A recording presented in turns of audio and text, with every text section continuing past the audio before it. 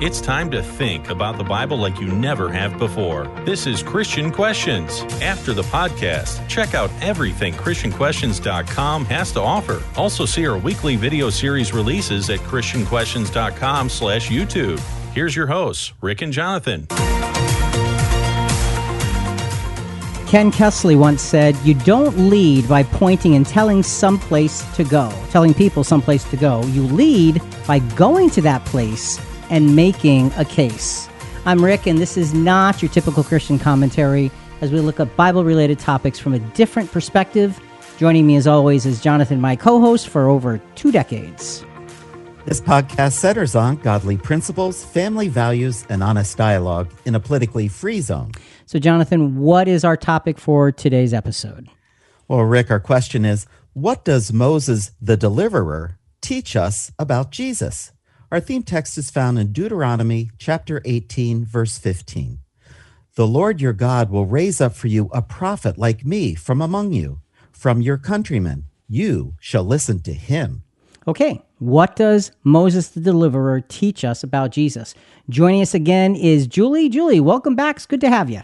Hi, Rick and Jonathan. I'm happy to be here. Thank you.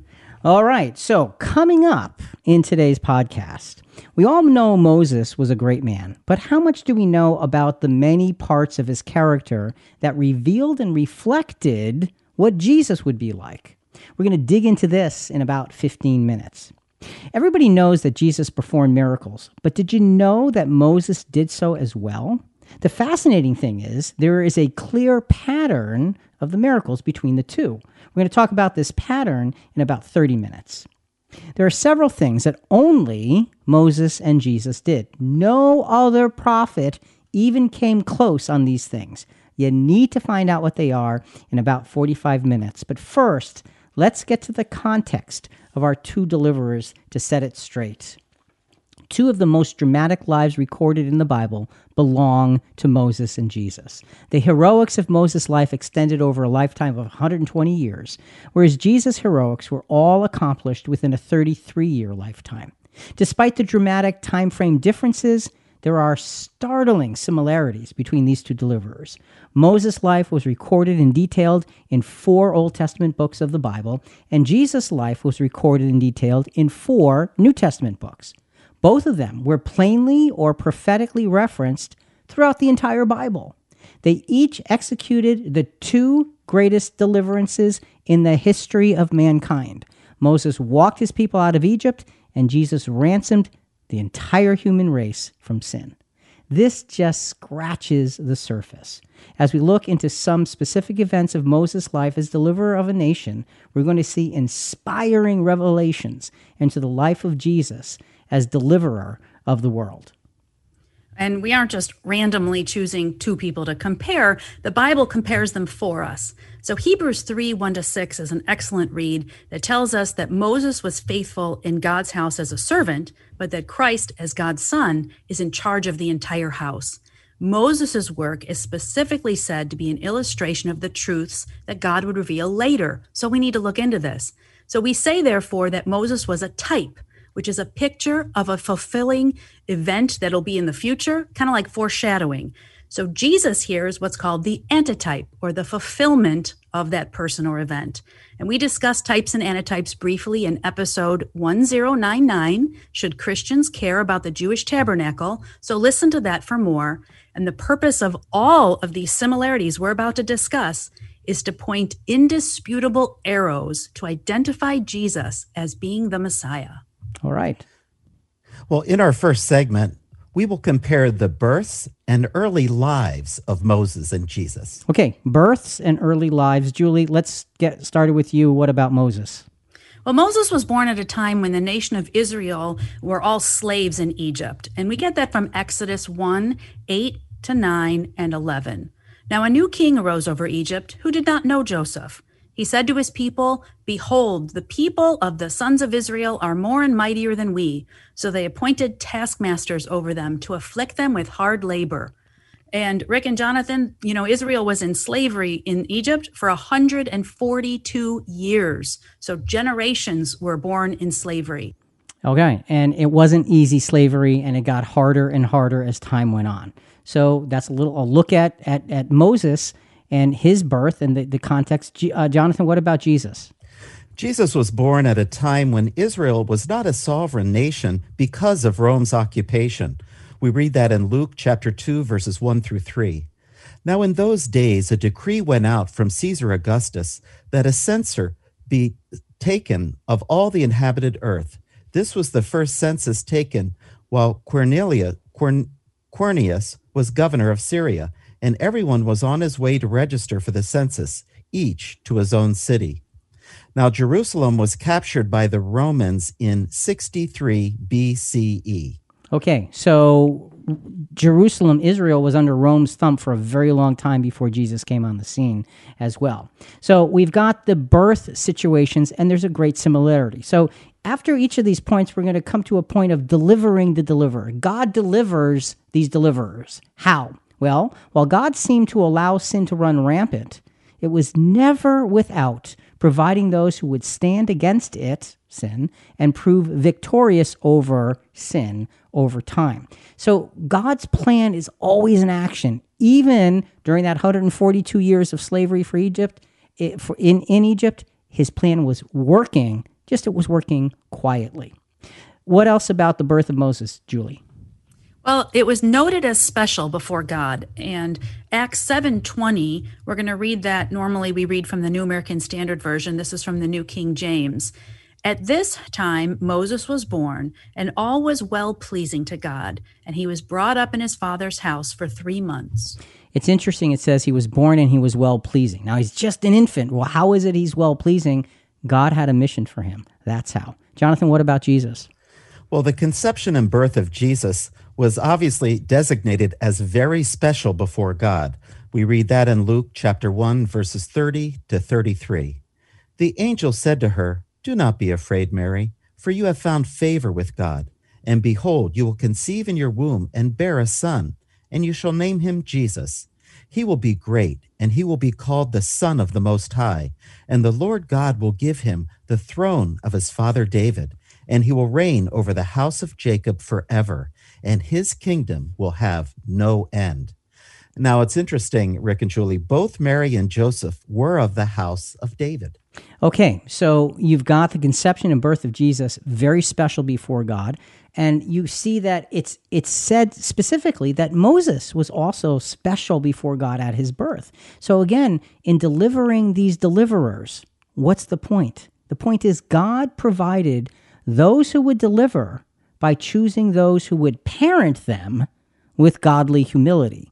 So God didn't just pick a deliverer, he picked a family to develop the deliverer. Watch how this unfolds. Folks, this is an amazing comparison between Moses and Jesus. Julie, what's next? The birth and infancy of Moses was in danger, but it was protected, here it is, because of his parents' great faith. In Exodus 1:22, it says, "Then Pharaoh commanded all his people, saying, 'Every son who is born you are to cast in the Nile, and every daughter you are to keep alive.'" Man, that's cruel stuff. That's amazing. And Moses' father here was Amram, and his mother was Jochebed. And apparently they had great faith because they did the right thing with nurturing him. Okay, and actually go to Hebrews 11:20, verse 23 as well there. By faith, Moses, when he was born, was hidden for 3 months by his parents because they saw he was a beautiful child, and they were not afraid of the king's edict. Okay, so here what we see is they were strong. They had faith. They knew. It says because they saw he was a beautiful child, they weren't afraid. And you get the wrong sense about that. The idea is because they knew he was favored by God to do something for God, they were strong in his protection. That's what that scripture is really telling us. It's more in the bonus material from the CQ show notes on this. But this is an important aspect of the parenting that is behind Moses. Jonathan, what about Jesus and his parenting? Well, the birth and infancy of Jesus was in danger, but protected because of his parents' great faith. Mm-hmm. Let's read Matthew 2, verse 16. "And when Herod saw that he had been tricked by the Magi, he became very enraged and sent and slew all the male children who were in Bethlehem and all its vicinity, for 2 years old and under, according to the time which he had determined from the Magi. And going back 2 verses, Matthew 2, verse 14, Joseph got up and took the child and his mother while it was still night and left Egypt. So here's a quick recap. Pharaoh ordered the mass killing of Hebrew babies under 2 years old, and Moses ended up being raised in an Egyptian household. King Herod did the same in the time of Jesus, and he was saved by his parents taking him to Egypt in Matthew 2:13. An amazing overruling. And you see that already just by looking at the circumstances surrounding the birth of Moses and the birth of Jesus. You see that there are similarities that cannot be coincidental. It just can't be.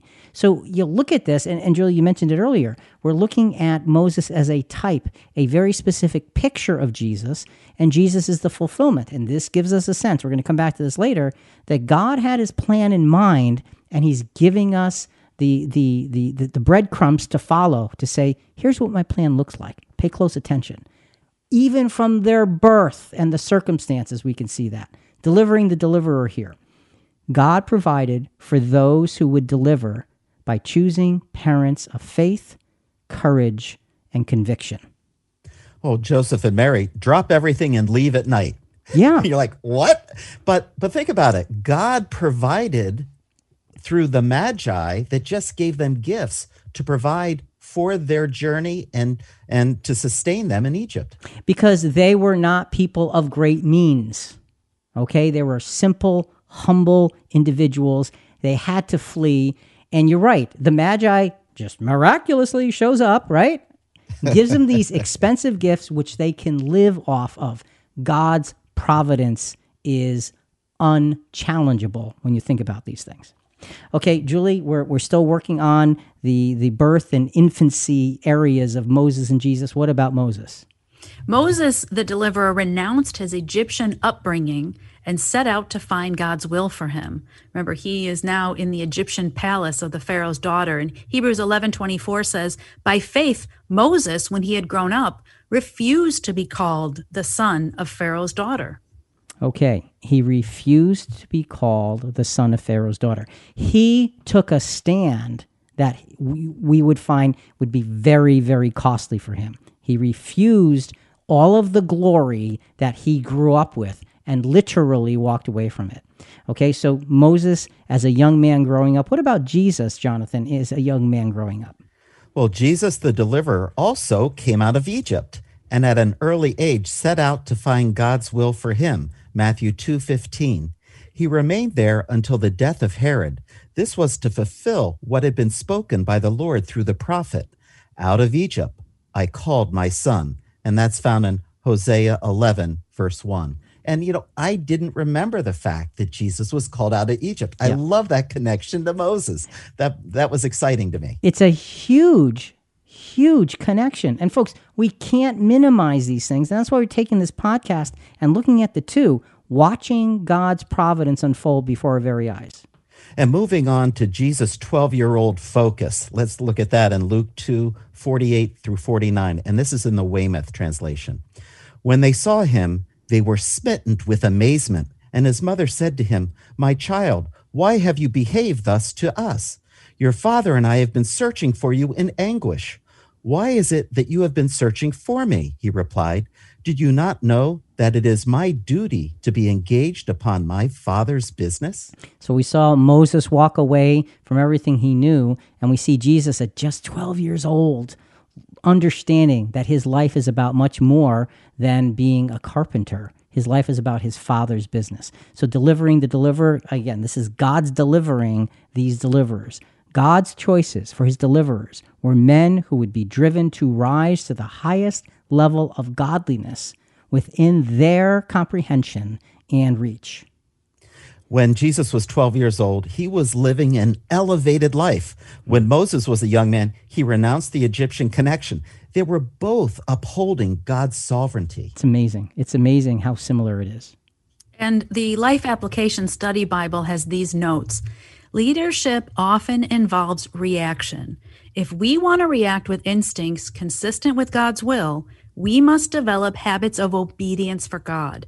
Consistent obedience to God is best developed in times of less stress. Then when stress comes, our natural reaction will be to obey God. Thus we see why God chose the right kinds of parents to nurture these deliverers as boys to men, so they could have the sense of godliness before facing the trials of godliness. It really is amazing to see the preparation that went into choosing Moses and Jesus. Leaders are developed, not born. The beginning of the lives of Moses and Jesus ran parallel. What about their characters as men? When we consider the magnitude of the work that Moses and Jesus were called upon to do, it undoubtedly brings us to the conclusion that their characters had to be as solid as rock and yet easily moldable. This is an unusual combination. It's no wonder that true godly leadership is so hard to find. They have to be solid as rock and still pliable in the hands of God. So now we're going to continue looking into their characters as men. And before we get that started, Jonathan, a quote from Aristotle that I think fits this next segment. He who has never learned to obey cannot be a good commander. And Julie, that absolutely fits the comment that you just read for us. The idea of obedience, pliability has to come first before such powerful responsibility. Julie, what about Moses and his character? Well, his whole being was dedicated to following God's will for him, and he fasted 40 days so that he would know that. And that's found in Exodus 34, 27 to 28. Then the Lord said to Moses, "Write down these words, for in accordance with these words, I have made a covenant with you and with Israel." So he was there with the Lord 40 days and 40 nights. He did not eat bread or drink water, and he wrote on the tablets the words of the covenant, the 10 Commandments. That's amazing. Moses is there communing with God these 40 days and 40 nights, doesn't eat, doesn't drink. He's there to understand God's direction, and he comes down from that with the 10 Commandments. You think about the power of that experience and what he comes down with. So that's startling all by itself. Okay, now let's go one further. What about Jesus, Jonathan? Jesus' whole being was dedicated to follow God's will for him. He fasted 40 days to know it. Matthew 4, verses 1 and 2. Then Jesus was led up by the Spirit into the wilderness to be tempted by the devil. And after he had fasted 40 days and 40 nights, he then became hungry. And Rick and Julie, this made me think, Jesus just was baptized and received the Holy Spirit. His mind was enlightened with the relationship he had with his Father in heaven. And being a perfect man, you would think he'd have a photographic memory, and he would be able to remember the law, the Old Testament, so he could find his mission to do God's will. And it's interesting that it says that the Spirit led him into the wilderness. Just like God drew Moses into the wilderness, God's Spirit led Jesus into the wilderness. Incidentally, what a coincidence. Both 40 days and 40 nights, huh? What a coincidence. To get this incredible ministry started. What a coincidence. Of course it's not a coincidence. It is the power and providence of God's plan unfolding. So let's go to delivering the deliverer here. And this is God's providence, what we're talking about. God's deliverers were called upon to provide their loyalty to God over their human needs and desires. God's will for them and the people was the most important thing. That's what mattered. That's what counted. The most important thing, God's will for the people. And both Moses and Jesus ran to obedience. Yes. Yeah. It wasn't a casual stroll. It wasn't when I get around to it. It's I'm here. And they were tested right up front, 40 days and 40 nights, to make sure they were doing the right things. Okay, further on their character, Julie, what about Moses? Well, Moses was of a meek character. He was beyond reproach, and this gave him a special relationship with God. Okay, so we're going to break this into two small pieces. First, the meekness. What about that? Numbers 12, 1 to 3. Then Miriam, and that was Moses' sister, and Aaron, that was his brother, spoke against Moses because of the Cushite woman who he had married, for he had married a Cushite woman. And they said, "Has the Lord indeed spoken only through Moses? Has he not spoken through us as well?" And the Lord heard it. Now the man Moses was very humble, more than any man who was on the face of the earth. And Moses, this Cushite woman, this was Zipporah, was her name. Okay, so he marries this woman who's not a Hebrew, and he gets a lot of heat for it. And the scripture does say, though, he's very meek and he's very humble. He's very willing to follow the will of God. Now, Miriam and Aaron are a little bit miffed at this event. So let's go into the relationship with God that Moses had and see how God puts this all in order. So continuing with Numbers 12, 4 through 9. Suddenly the Lord said to Moses and Aaron and to Miriam, "You three, come out to the tent of meeting." That sounds big. I know. So the three of them came out. Then the Lord came down in a pillar of cloud and stood at the doorway of the tent, and he called Aaron and Miriam. When they had both come forward, he said, "Hear now my words. If there is a prophet among you, I, the Lord, shall make myself known to him in a vision. I shall speak with him in a dream. Not so with my servant Moses. He is faithful in all my household. With him I speak mouth to mouth, even openly, not in dark sayings, and he beholds the form of the Lord. Why then were you not afraid to speak against my servant, against Moses?" So the anger of the Lord burned against them, and he departed. And then his point here was that God spoke to prophets through dreams and visions, often needing interpretation. But Moses had this rare one-on-one relationship with God, with direct communication. And, and God's words to Aaron and to Miriam are, "Who do you think you are?" He is special in his connection to me. Do not doubt the responsibility that I have given to him. So you have this... Brothers and sisters. What Yeah. can I say? Yeah. But it's interesting, a little bit about Miriam. Miriam was the first woman in all of Scripture given the title prophetess. She was a leader, a musician, and a dancer. But God was displeased with Miriam, questioning Moses' leadership. The penalty from God was that she received leprosy and was sent outside of the camp for 7 days because of it. So God was very displeased because he had chosen his deliverer and he expected others to see his will. And look, when God puts his will out there, we had better be looking. Okay, so you can see that Moses' relationship to God was different than all of the other prophets. It was different. Jonathan, what about Jesus?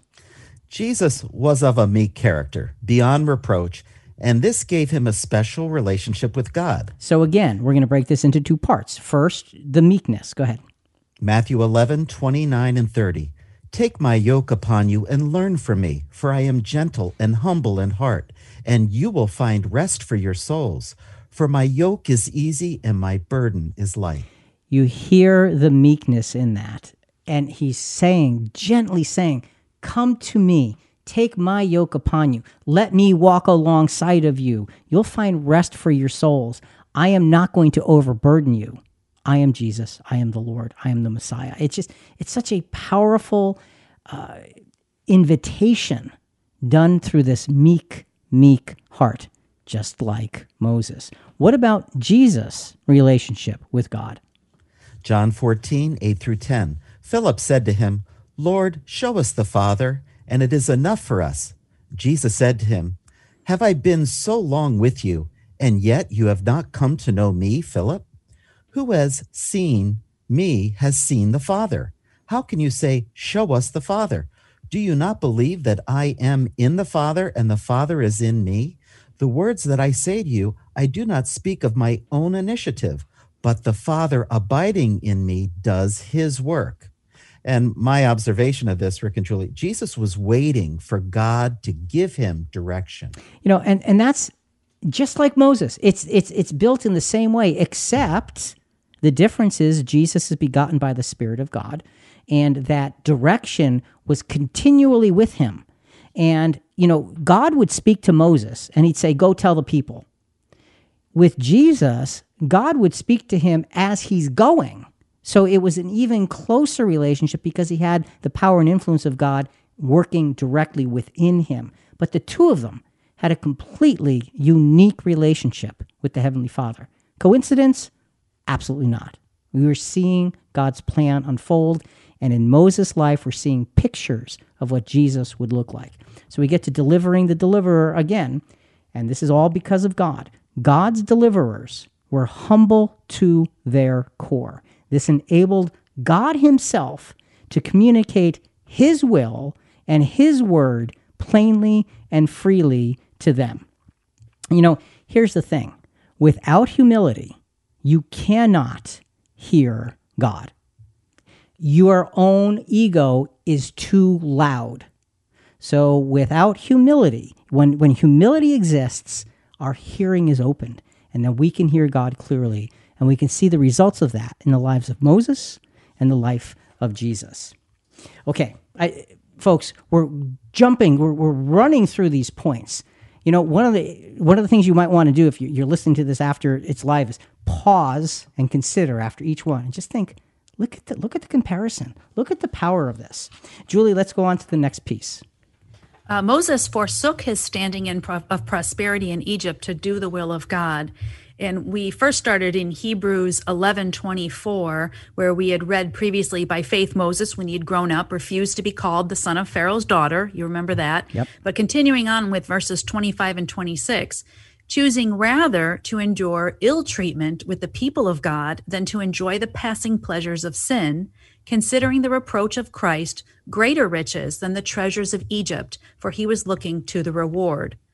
So that means Moses voluntarily divested himself of these riches of Egypt. Enduring the misery of slavery was, in his mind, a fair price for the reward and privilege of serving God. And this Hebrews 11:27, the next verse, goes on to say that it was done in faith and that he persevered as though seeing him who is unseen. Boy, that's a nice definition of faith there. And Moses continued steadfast. So we know that leaving this household of Pharaoh was not an impulsive decision that he later regretted. Yeah, and you think of the comparison.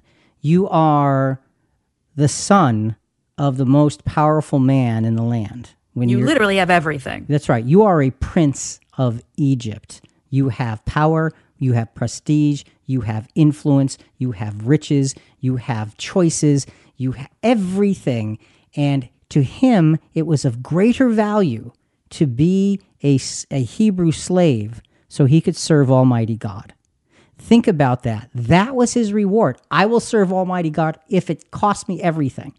That's the power of Moses forsaking what he once was and just going after the will of God. Jonathan, what about Jesus? Well, Jesus forsook his standing of prosperity in heaven to humbly do the will of God. Isaiah 6, verse 8.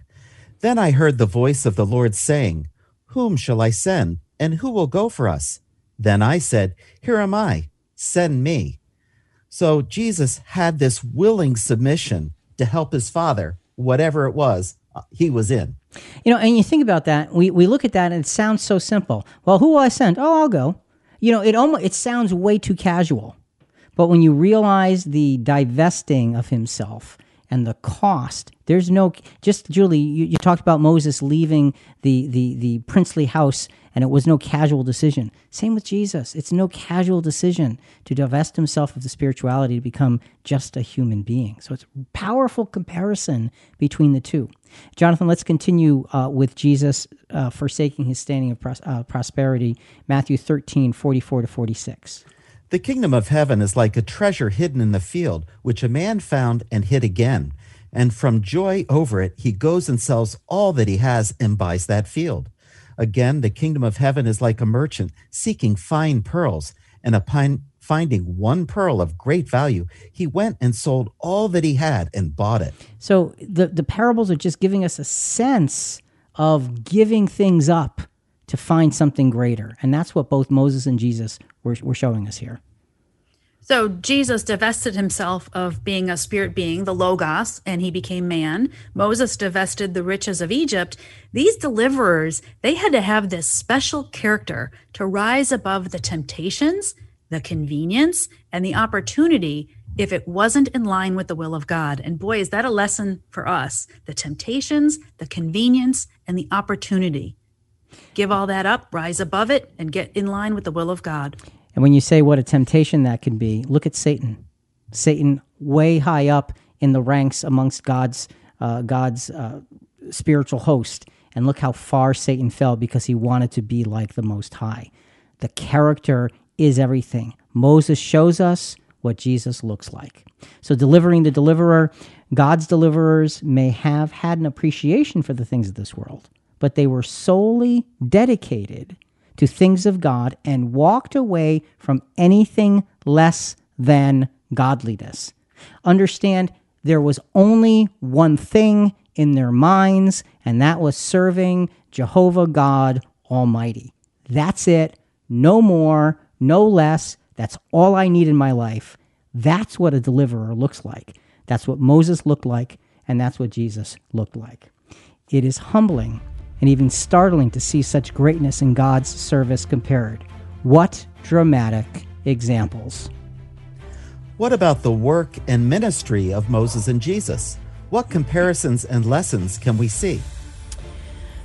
While Moses and Jesus both delivered the people, their work was dramatically different. Moses delivered a physical people from slavery and eventually to the promised land.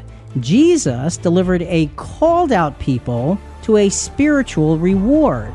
His work will ultimately deliver all humanity to a perfect earth. So incredible delivery going on here. Can we talk about how the physical deliverance from Egypt that humanity can see and respect, how that teaches us about a spiritual deliverance that's beyond our scope? We can't see that. Can barely imagine it. Well, and you're right. It's hard to imagine heaven. It's hard to imagine being called out from humanity to, in the New Testament, you're called to be a new creature. Well, what does all that mean? Look at Moses delivering the people. It really does give us a sense of the design of God. You're in slavery, okay? And the picture is sin is pictured in this slavery. And Moses brings them out of slavery, brings them out of sin. This is what the design of God is. It always has been. It was even hinted at in the Garden of Eden. God, the Exodus actually prepares us to understand Jesus, the Messiah. Okay? God had a plan in place from the beginning. He did not make it up as he was going. He had it made up, and then he accomplished it. Okay? He put it together, and not only does he put it together, but he shows you what it's going to look like long before it happens. That's the confidence that God had in his plan, and that's the providence that we can see and appreciate when we read the scriptures. It is an amazing comparison. The physical deliverance from being a slave to actual freedom and being given God's law, that helps us understand the call of the church, the true church, to heaven. You're being freed from sin, and you're elevated in your life experience. So it is a really remarkable comparison to help us see spirituality more clearly. Jonathan, let's go on to another quote. This is from General Montgomery. Again, this is about leadership, and I think it fits this coming segment. My own definition of leadership is this: the capacity and the will to rally men and women to a common purpose, and the character which inspires confidence. Okay, the character which inspires confidence. We were talking about the character of Moses and Jesus and the capacity to rally men and women to this common person. Both Moses and Jesus had incredible capacity because they were working with God. He was working through them. So, Julie, what about Moses? Moses possessed godly wisdom to an extraordinary degree. Acts 7:22. Moses was educated in all the learning of the Egyptians, and he was a man of power in words and deeds. So he had an Egyptian education, but he was also a man of power in words and deeds. So he had the physical education of the world, but then he had the godly education of what to do to fulfill God's will. Jonathan, what about Jesus? Jesus possessed godly wisdom to an extraordinary degree. John 7:45 and 46. The officers then came to the chief priests and Pharisees, and they said to them, "Why did you not bring him?" The officer said, Never has a man spoke the way this man speaks. I mean, you think about that for a second. They're sent out to bring Jesus before the chief priests and Pharisees so they can ask him hard questions. And they come back empty-handed. And it's like, guys, what's up with you? And of course, there's a big paraphrase going on here. And they're like, you don't understand. This man is beyond all of us. We've never heard anyone speak like this. He is far beyond what we're capable of dealing with. There's no way we could bring him to you for questioning. He's too lofty. So, you get this sense of godly wisdom and to an extraordinary degree from both of them. And that's just the beginning of the comparison. Julie, what's next? Oh, wait, Julie, before we go to what's next, you had something else, right? Yeah, well, let's talk about the miracles between Moses and Jesus, because we're going to see some striking similarities. And I've got a quote from Roger G. Ingersoll. He was a lawyer and an author in the 19th century. This is powerful. He said, most people can bear adversity, but if you wish to know what a man really is, give him power. And both Moses and Jesus would definitely need to keep pride and ego in check as they wielded God's great power. And we're going to see that here in these in the miracles. In Moses's case, Acts 7:36-37, this man led them out, performing wonders and signs in the land of Egypt and in the Red Sea and in the wilderness for 40 years. This is Moses, the Moses, who said to the sons of Israel, God will raise up for you a prophet like me from your brethren. So it's interesting that the scripture that says he performed signs and wonders through that 40 years, it's this Moses who said, by the way, there's this prophet who is going to be raised up just like me. Who's that? That's Jesus. Okay, so, we always think about the miracles of Moses as being the 10 plagues and getting them out. That was just the beginning. There was so much more. Jonathan, what about Jesus? Well, Jesus performing miracles, amazing. Let's look at John 12:37-38. But though he had performed so many signs before them, yet they were not believing in him. This was to fulfill the word of Isaiah the prophet, which he spoke, Lord, who has believed our report? And to whom has the arm of the Lord been revealed? And that's found in Isaiah 53, verse 1. So this scripture says he performed so many signs. It's just, it's like you can't even count them anymore. And yet people still did not believe. Okay, so we're going to now talk about miracles and very, very specific miracles that were very, very similar. So Julie, get us started with Moses. Moses fed Israel in the desert. That's Exodus 16:11-14. And the Lord spoke to Moses, saying, I have heard the grumblings of the sons of Israel. Speak to them, saying, At twilight you shall eat meat, and in the morning you shall be filled with bread, and you shall know that I am the Lord your God. So it came about at evening that the quails came up and covered the camp, and in the morning there was a layer of dew around the camp.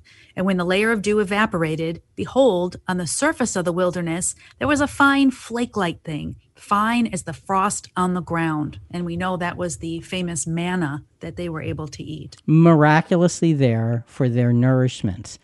Moses fed the multitudes because they needed to eat.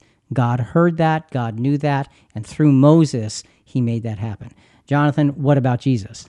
Well, Jesus feeding the 5,000, everyone remembers that. Matthew 14:19-20. Ordering the people to sit down on the grass, he took the 5 loaves and the 2 fish, and looking up toward heaven, he blessed the food, and breaking the loaves, he gave them to the disciples, and the disciples gave them to the crowds, and they all ate and were satisfied. They picked up what was left over of the broken pieces, 12 full baskets. So that was Jesus feeding the 5,000. A short time later, weeks later, I think he feeds the 4,000. So what do you have? You have this incredible similarity of providing needs. So delivering the deliverer, God's deliverers were given power to satisfy human necessities when needed. This would witness to the majesty of God. And there is a significant theme that runs through every single one of the miracles we're going to talk about. And this theme is witnessing to the majesty of God. You know it's God working through them. Moses fed the multitude. Jesus fed the multitude. Julie, what's the next miracle? Moses was given power over leprosy. Exodus 4:6-8.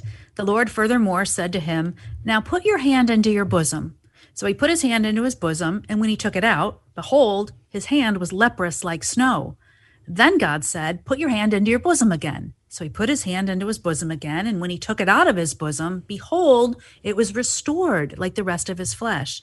If they will not believe you or heed the witness of the first sign, they may believe the witness of the last sign. So God said to Moses, I will give you this power over leprosy to be a sign that you are representative of me. It's not you that is executing the power. It's me working through you. But he gave him power over leprosy to use as a sign if it was needed. Jonathan, what about Jesus and leprosy? And this one I think everybody can anticipate. Absolutely. He cures leprosy. Luke 17:12-16. As he entered a village, 10 leprous men who stood at a distance met him, and they raised their voices saying, Jesus, Master, have mercy on us. When he saw them, he said to them, Go and show yourselves to the priests. And as they were going, they were cleansed. Now one of them, when he saw that he had been healed, turned back, glorifying God with a loud voice, and he fell at his feet, giving thanks to him. And he was a Samaritan. So, there's several interesting things here. I wish we had more time to go over each of these things in more detail. But, first of all, this one who says thank you is a Samaritan. Secondly, it says, he's glorifying God with a loud voice. You notice he's not glorifying Jesus. He's glorifying God. Why? Because that's where the power came from. And whenever Moses served the people, it was clear the power came from God. There's this incredible similarity in dealing with disease. Okay, so what's delivering the deliverer here? Well, it's simple. God's deliverers were given power over the debilitating diseases of humanity. Why? To witness to the majesty of God. Wasn't about Moses, wasn't about Jesus, about God Almighty in dealing with the debilitating diseases of humanity. Julie, what's the next miracle? Well, Moses changed bitter water to sweet in Exodus 15:23-25. It says, When they came to Marah, they could not drink the waters of Marah, for they were bitter. Therefore it was named Marah. So the people grumbled at Moses, saying, What shall we drink? Then he cried out to the Lord, and the Lord showed him a tree, and he threw it into the waters, and the waters became sweet. Okay, so you had this undrinkable water, and the people cry out. And so what happens? They cried out to the Lord, and God showed Moses a tree. It says, okay, here's what you do. You notice Moses is not doing this by himself. He's listening and he's obeying. And he throws this tree into the water, and the waters miraculously become sweet. So Moses gave the people refreshment where there was none. Jonathan, what about Jesus? Well, Jesus revealing living water in John 4:13-14. Jesus answered and said to her, Everyone who drinks of this water will thirst again, but whoever drinks of the water that I will give him shall never thirst. But the water that I will give him will become in him a well of water springing up to eternal life. So it's interesting. Moses delivers physical water that is pleasant to drink. Jesus delivers spiritual water by which you will never thirst again. You see how there's such a similarity. Moses is showing you the physical perspective. Jesus is showing you its fulfillment, the spiritual perspective. It's higher. But Moses shows us what Jesus looks like, how Jesus acts, and what Jesus does. Delivering the deliverer. God's deliverers were given power to refresh those who were God's people. Why? This witnessed to the majesty of God. It always comes back to that. Now let's a little bit more water here, but in a much bigger sense. Julie, what's the next miracle? All right, we've all seen the movie. Moses parting the waters of the Red Sea in Exodus 14:21. Then Moses stretched his hand over the sea, and the Lord swept the sea back by a strong east wind all night and turned the sea into dry land, so the waters were divided. Okay, you're right. Charlton Heston, the Ten Commandments, and standing there, and then you see this miraculous thing happening, and the actual miracle must have been just glorious and fearful in its incredible power that was happening right before them.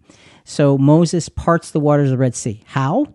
Because God gives him the power. Well, what about Jesus and the sea, Jonathan? What about a miracle there? Well, Jesus calming the waters of Galilee in Matthew 8:25 and 26. And they came to him and woke him up, saying, "Save us, Lord, we are perishing." And he said to them, "Why are you afraid, you men of little faith?"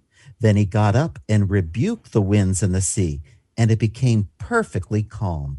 So it's interesting. Both of them took the waters of the sea and made them not a threat. Okay? Israel was able to pass through, and Jesus just calmed the sea because it looked like that they would drown in it. But again, it is physically impossible to instantly calm a raging sea. It just physically can't happen. Miraculously, it can. How did Jesus do that? Through the power of God. So you see the power of God, again, wielded by these two deliverers. What's delivering the deliverer here? Simple. God's deliverers were given power over nature itself when appropriate. Why? To witness to the majesty of God. This shows us the power of God, his power, his providence, and his plan working through all these things. Okay, now let's add to that miracle, especially the Moses miracle. Julie, what's next? Well, Moses walked through that parted sea. In Exodus 14:22, the sons of Israel went through the midst of the sea on the dry land, and the waters were like a wall to them on their right hand and on their left. That's a scary thought, okay? The waters were like a wall. It's like, do I want to get close to that? Do I want to run? Right, that's going to fall in. Yeah, it's an incredible show of God's power, of God's deliverance. How? Through Moses. Well, Jonathan, what about Jesus and the sea here? Jesus walking upon the waters of the sea, Matthew 14:25. And in the fourth watch of the night, he came to them walking on the sea. Again, physically impossible. And it's interesting, Moses has to get the sea out of the way to deliver them. Jesus can simply walk over the sea.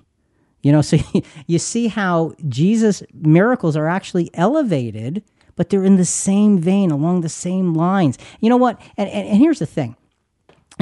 Delivering the deliverer, okay? God's deliverers had faith in the power given them over their surroundings. This is a witness to the majesty of God. But think about, it's one thing to say, let the sea be parted, and the sea parts. It's another thing to have such faith in that miracle that you walk between the two walls of water. That takes an incredible amount of conviction to be able to do that. To step out and to walk on water, talk about incredible conviction. And of course, we know what Peter tried and how he didn't quite get there.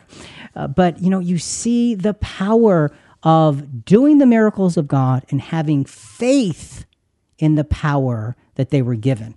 Trusting that God would be there. Absolutely. This is an incredible story. These are incredible comparisons to show us what Jesus would look like through the life of Moses. The precision with which Moses was a model of Jesus is breathtaking. Israel's deliverance clearly pictured the world's deliverance. So far, we've seen the character and works of God's deliverers. What about their godly leadership? Okay. Both Moses and Jesus were called upon not only to deliver, but to lead the people of God. This is a daunting task, as God is so lofty and humanity is so broken by sin. Once again, we will see that many of the things that God required of Moses, he also required of Jesus. What a powerful prophetic look at the Messiah.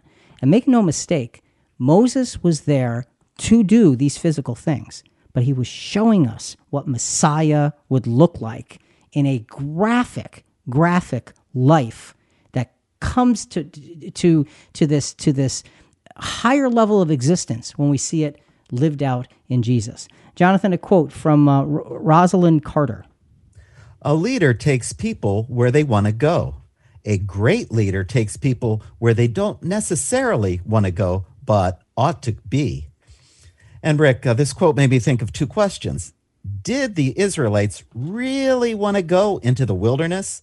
And do the followers of Jesus really want to sacrifice everything? Those are good questions because, you want to go into the wilderness initially because it's like, okay, freedom. But then you're out there for a few days and it's like, I miss my bed. I miss the food. I miss this. Same thing with Jesus' followers. We all say, yes, I'll give up everything for you because we're so overwhelmed. And then you know what happens? Life. Life happens and we begin to second guess. And that's what the leadership of Moses and the leadership of Jesus shows us, drawing us to where we need to be going, even if our flesh is going to argue a little bit or a lot or all the time. Okay, so we're going to be looking at this godly leadership, and there's several powerful points here in this segment. Julie, let's get started with Moses. Moses was the conduit through which the Passover was established. Exodus 12:42. It is a night to be observed for the Lord, for having brought them out of the land of Egypt. This night is for the Lord to be observed by all the sons of Israel throughout their generations. Moses sets up the Passover. God tells him what to do. Moses absolutely follows through. The Passover becomes the first most important ritual for Israel in all of their history. Now, we've got that set up. Jonathan, what about Jesus? Jesus was the Passover and established the memorial upon the Passover's fulfillment. 1 Corinthians 11:23 through 25. For I received from the Lord that which I also delivered to you, that the Lord Jesus in the night in which he was betrayed took bread, and when he had given thanks, he broke it and said, This is my body, which is for you. Do this in remembrance of me. In the same way, he took the cup also after supper, saying, This cup is the new covenant in my blood. Do this as often as you drink it in remembrance of me. Okay, so what we have is the Passover was put in place to show the deliverance from Egypt, but it was also to look forward to Jesus. The memorial Jesus put in place to look back upon and remember Jesus. So the Passover leads us all the way up to the reality of Jesus, and the memorial reminds us, looking back, of the reality of Jesus. This Passover connection you're talking about between Moses and Jesus is very strong. I have to recommend episode 859. This is one of my favorites. It's called Israel's Passover. What does it mean to us? And you will see these uncanny and inspiring similarities that happen between that Passover and showing that Jesus was the Passover. So episode 859. And again, no coincidence that this great deliverer Moses is used to picture the deliverer Jesus. So when we look at delivering the deliverer, God's deliverers were the conduit through which important God-honoring rituals were established. Their lives and examples gave these rituals powerful relevance. And in that comment, I mentioned that they were the conduit through which these important things were established. A conduit is a wire. Folks, inside of the walls of your house, you have conduit. And it's just wire. It's just wires that are in your house and don't do anything except when you flip a switch. And then the electricity flows through them and it brings you light, or it brings you power, or it brings you your refrigerator, the ability to refrigerate. It drives life. The lives of Jesus and Moses were the conduit for God's will. Without them, it doesn't come alive. We have to understand the power that God gave to them as deliverers and what he gives to us as followers of Jesus. We also can be the conduit of God's will. We just have to be willing and look and express it and move forward with it. Okay, so we've got them as the conduit for the Passover and the memorial. Julie, what's next with Moses? Moses was righteously indignant when the people dishonored God. And we see that in Exodus 32:19-20. It says, It came about as soon as Moses came near the camp that he saw the calf. Oh, this was that golden calf, and the dancing. And Moses' anger burned, and he threw the tablets from his hands and shattered them at the foot of the mountain. He took the calf which they had made and burned it with fire and ground it to powder and scattered it all over the surface of the water and made the sons of Israel drink it. I do not remember that from Bible class. I remember him coming back with those tablets and being very upset and making them, take down the calf, but I do not remember them having to drink it. Wow, that is indignant. Well, and that's what great leadership does. Great leadership, when it sees that, especially in terms of spirituality, when it sees God as being dishonored, it jumps to action to do whatever is necessary to protect the sovereignty and the sanctity of honoring God. They had another God, and Moses would have nothing to do with it, and he would make a lesson of this that they would always remember.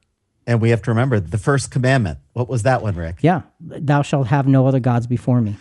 Oh, that hurt Moses' heart. He's carrying the tablets down from the mountain, and that's what the first commandment says. And look, so yes, righteous indignation on the part of Moses. Jonathan, what about Jesus? Well, Jesus was righteously indignant when the people dishonored God in Matthew 21:12 and 13. And Jesus entered the temple and drove out all those who were buying and selling in the temple, and overturned the tables of the money changers and the seats of those who were selling doves. And he said to them, "It is written, my house shall be called a house of prayer, but you are making it a robber's den." So you see Jesus' righteous indignation when they take the sincerity and sanctity of the temple and they turn it into a money-changing, money-making, cheating organization. And he says, I'll have none of it. Not here, not now. This is my Father's house. What an incredible similarity between the righteous indignation of Moses with the people because they had other gods before God, and Jesus because they had other gods before God. Both of them acted to protect the sanctity of God's name. So when we see delivering the deliverer here in this indignation, God's deliverers led the charge when God was being dishonored. Because of their humble acquiescence to God's will, their anger at such dishonor was justified, and it was righteous, and it was necessary, and they did exactly what they needed to do. So we have the setting up the Passover and the memorial. We have this righteous indignation. What else about their godly leadership? Julie, let's again go back to Moses. This is a very, very profound similarity. Moses was a mediator between God and Israel. Galatians 3:19 tells us, why the law then? It was added because of transgressions, having been ordained through angels by the agency of a mediator, until the seed would come to whom the promise had been made. Okay, so how did the people hear God's word? They heard it through Moses. How did God communicate to the people? He communicated through Moses. That's what a mediator does. It brings those two sides together. Jonathan, what about Jesus as a mediator? Well, Jesus will be a mediator between God and humanity. 1 Timothy 2:5 and 6. For there is one God and one mediator also between God and men, the man Christ Jesus, who gave himself as a ransom for all, the testimony given at the proper time. So you have this sense of Jesus' mediation, which will be with the entire world in the future. And you get this idea that you can't get there from here unless you have the mediator in place. So let's look at delivering the deliverer here. God's deliverers were trusted by him. Okay, think about this. Trusted by God Almighty to stand between God's holy presence and sinful humanity. The one thing in between is that mediator. This affords mankind a legitimate opportunity to find harmony with God. What this means is without the mediator, there's no harmony with God. It is not possible. See, a mediator bridges an impossible gap. That's why a mediator is there, because the gap is too wide. Moses mediated for the children of Israel. Jesus mediates for the children of the world. Moses shows us what Jesus looks like. This is what the comparison is. And it doesn't stop here. Okay, Julie, what's next with Moses? Well, it's over for Moses, because although he was old in years, he died in the prime of his life. In Deuteronomy 34:7, it tells us, although Moses was 120 years old when he died, his eye was not dim, nor his vigor abated. Okay, so even at 120 years old, this man had energy. He was sharp, he was physically sound, and yet it was time for him to go. Okay, so he dies at 120 years old. That's quite a full life. What about Jesus? Well, Jesus died in the prime of his life, Matthew 27, verse 29.